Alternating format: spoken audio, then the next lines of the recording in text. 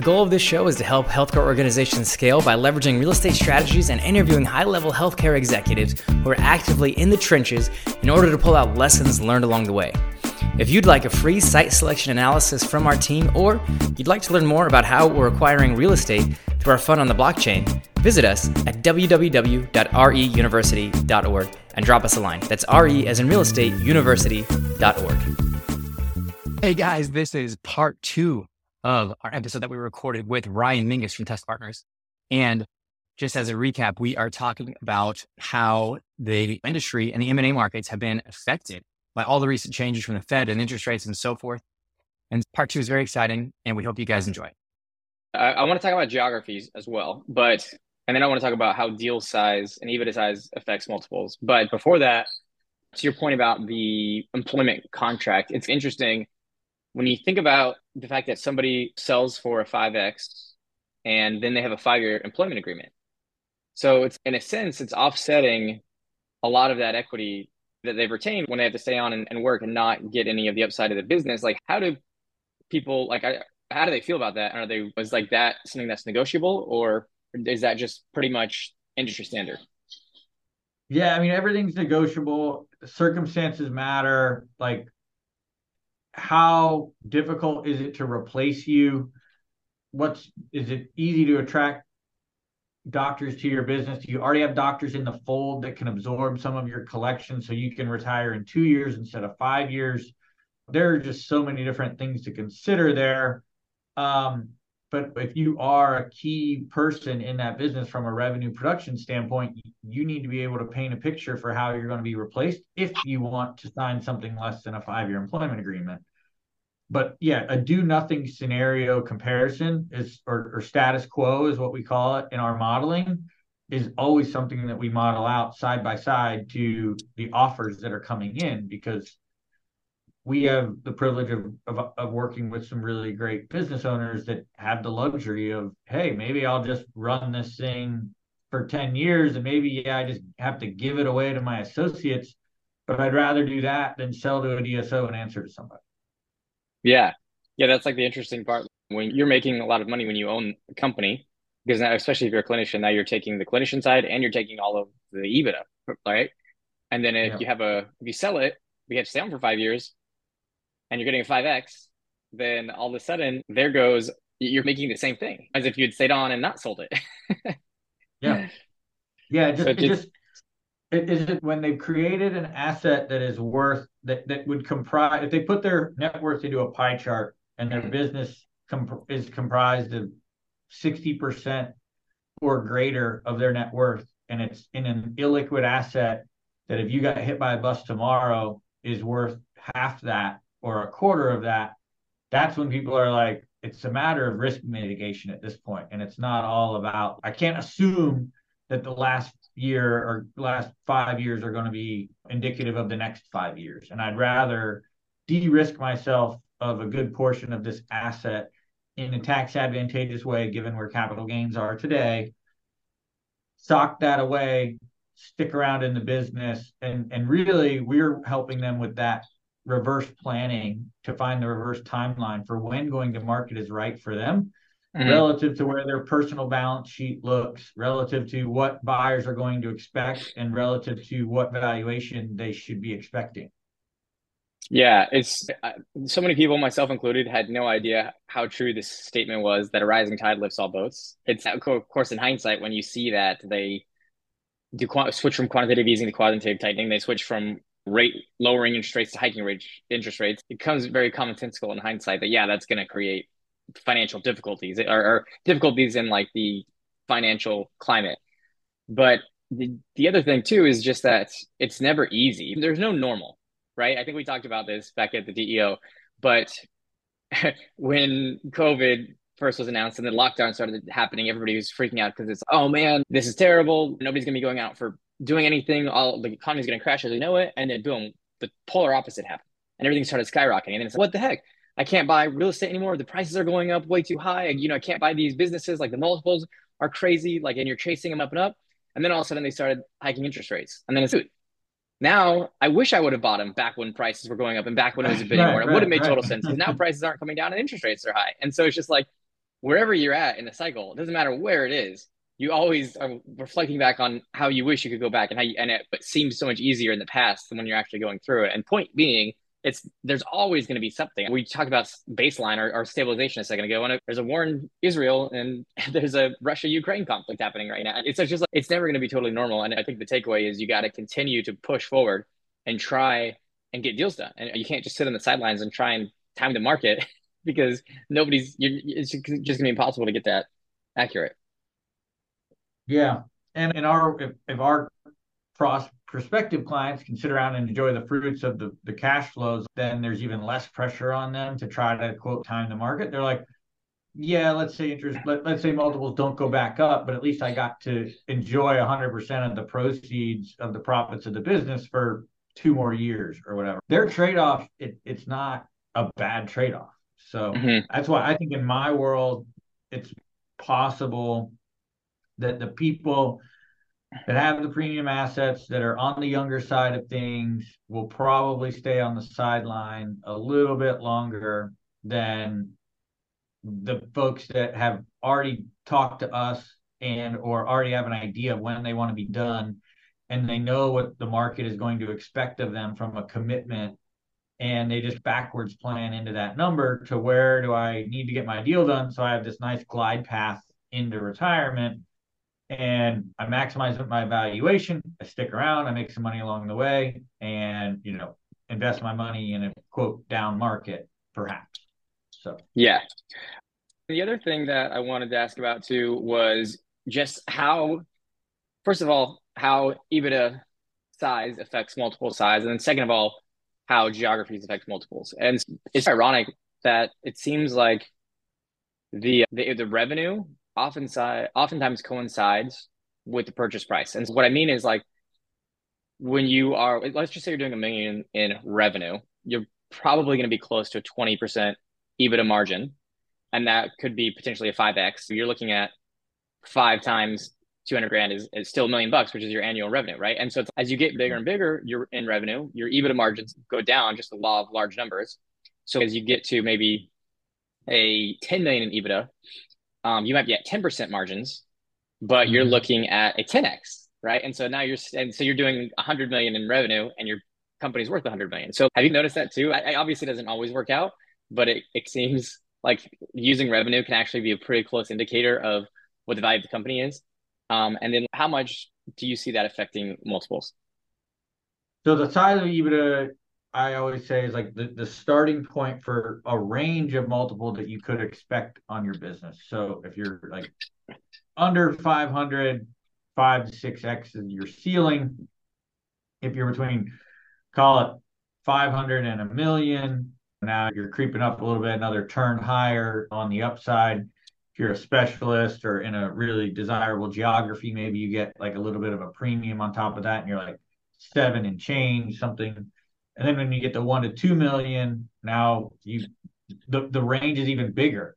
You could see anywhere between a 6 and a 9. And then from 2 to 3, you see another big jump, and now you're flirting with double-digit multiples.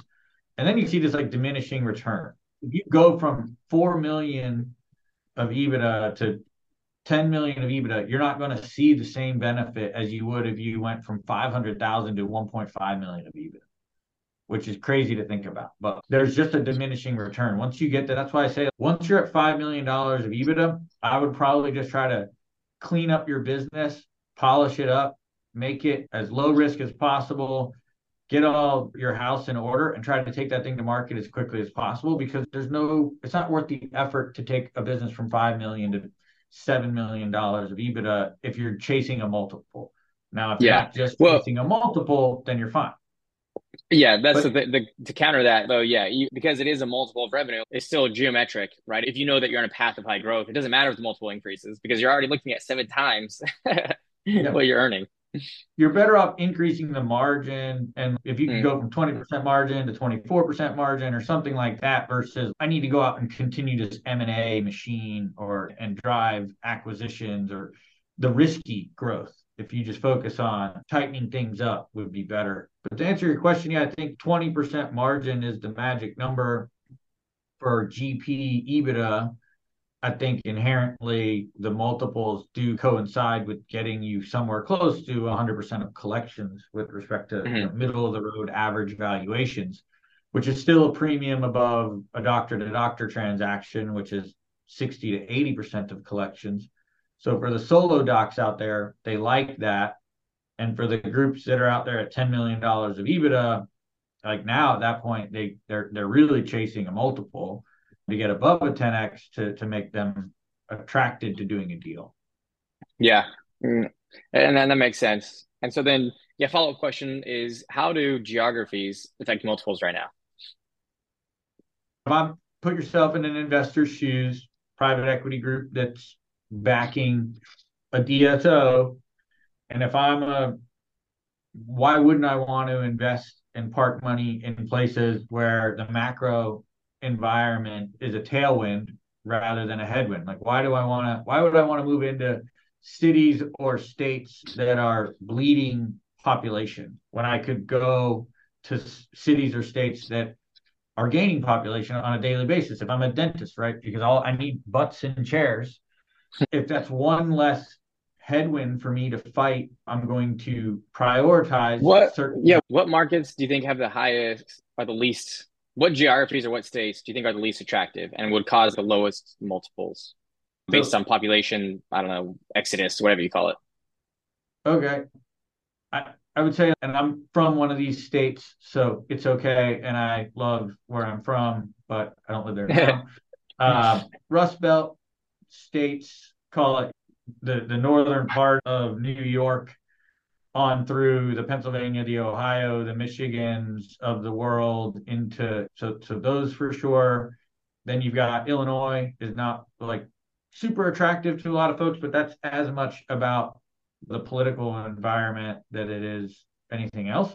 And like the labor policies. California, it's all about labor policies. It's less about people leaving the state as it is about nobody wants to be an employer in that state because of the labor laws, and you can't enforce a non-compete, and minimum wage is going up like every 6 months. It's just not a place that you want to operate a business. And then states that are attractive, Arizona, Texas, Tennessee, with kind of the Nashville's growing and all that. And then Atlanta, or excuse me, Georgia, South Carolina, Florida, North Carolina, not quite as much yet because there's not a lot of DSOs have the right to operate in that state yet. Yeah, it's restrictive for DSOs in particular, right? North Carolina has a high barrier to entry. It does, yeah. Yeah, that's interesting.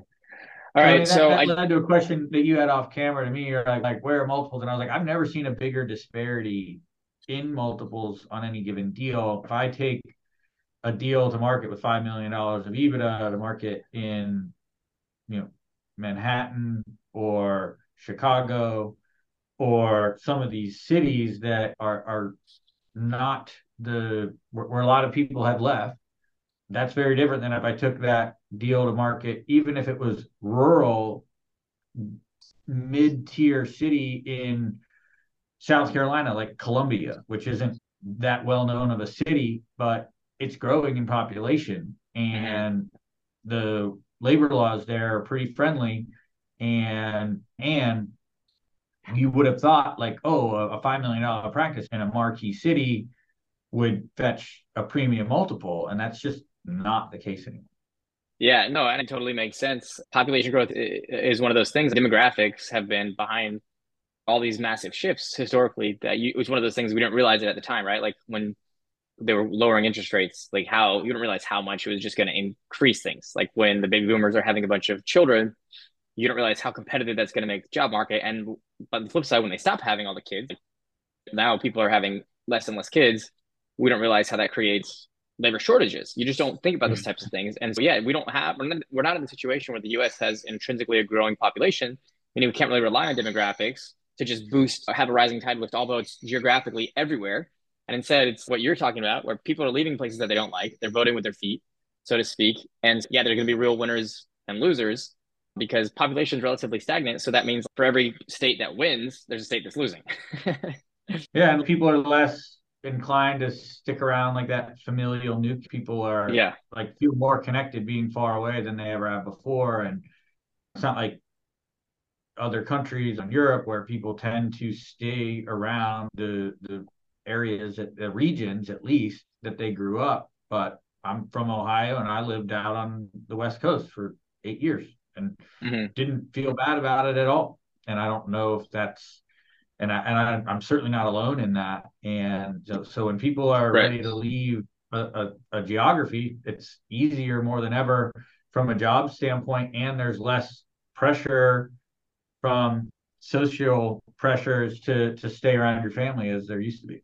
Ironically, now that we're talking about this, the only thing that is working against that is interest rates, like we referenced earlier, because when you've got a 2.9% interest rate on your house, that does make it a little bit sticky. If you want to relocate and go across the country to where it's more economically advantageous or whatever, but you're going to have to get an 8 or 7.5% interest rate. Like that makes it a lot harder. So I wonder, I always just hypothesize that there would be like a massive shift, like really quickly from all these like highly regulated, high taxed states to the more open, business friendly states, and then it would stop. Yeah. But do you know, has the trend slowed down at all, or do you feel like it's been just continuing at the same pace? I don't know. That's a great question. Great to think about. I personally, I just rented my place, and when I moved to Charlotte 4 years ago, I rented it, and it's still rented to this day. And I think about selling it all the time, but I'm like, and it's just a small condo. It's nothing, special. It's fine, but I don't know. I feel like it'd be silly to sell it. Yeah. So imagine if I was living in that unit. So I'm trying to put myself in the shoes of the question. So if I was living there and I had it and I was fed up with it, like, would I want to sell it? No, I'd probably just try to do exactly what I did right now, which is rent it. And if I Mhm. was unsuccessful, I would just hope that I had accumulated enough property value increase because I owned it in a good time period.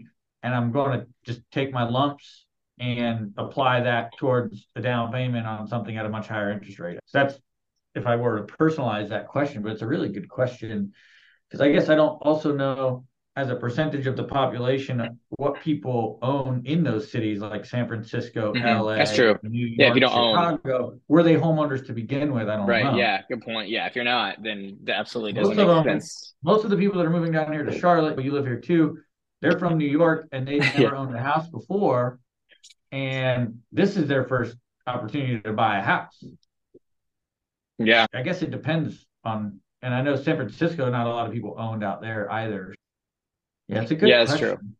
Yeah, it sounds like the people that are really doing their market research, like private equity groups, are saying that it's a trend that's going to continue based on the multiples they're willing to pay.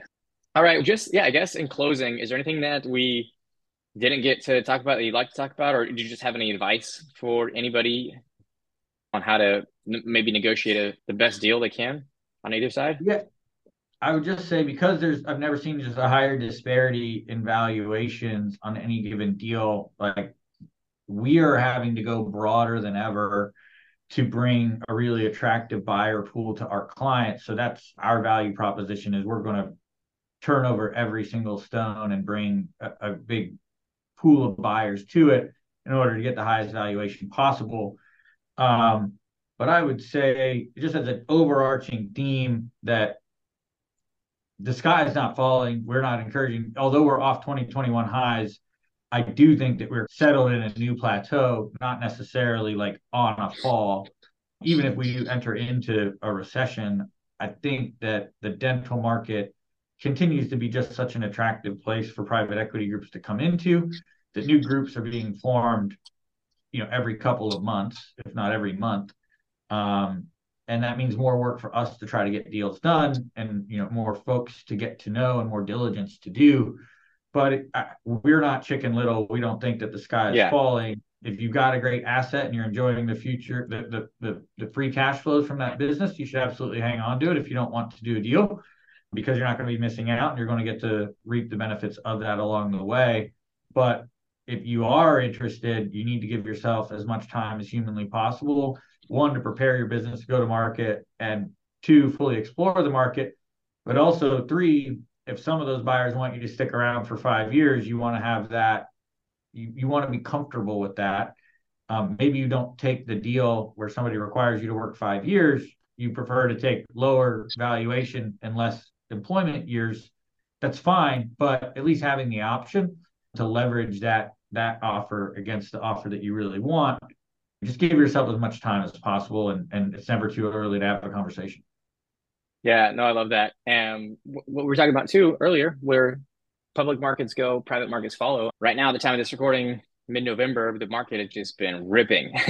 And so we've seen it like just totally come around. And so if this trend continues, then yeah, there's something that maybe smart money is predicting, that which is like a recovery of all the financial assets, then that would indicate, yeah, we might be at the bottom or close to it. So that's what I think we're like pretty close to being stabilized, but it still makes it challenging when the cost of capital is higher. But yeah, I feel like we could be getting close. Yeah, I hope we are. I think that would bring some people back, some buyers back to the table that have been pencils down, but they're not going to come back at the same as they were when they went pencils down. They're going to come back with modified deal structures and probably slightly lower multiples as well. Okay. On the average.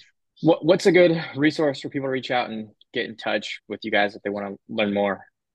Yeah, there's tons of ways to book calls directly with us on our website. So I think there's like book a meeting buttons throughout it. So what's the website? I'll write it down in the show notes. It's www.tusk-partners.com. Perfect. Great. All right, man. Well, thanks very much. All right. Thanks, Austin. Thanks for having me. That concludes part 2 of our episode with Ryan Mingus. If you guys liked it, we never have any asks on the show. Would definitely appreciate it if you could rate, review, and share. And until then, thank you. If you need help finding the perfect location for your practice, or you're ready to invest in commercial real estate, email us podcast@leadersre.com. That's podcast@leadersre, R-E as in realestate.com. Or go to leadersre.com and fill out our form. See you next time.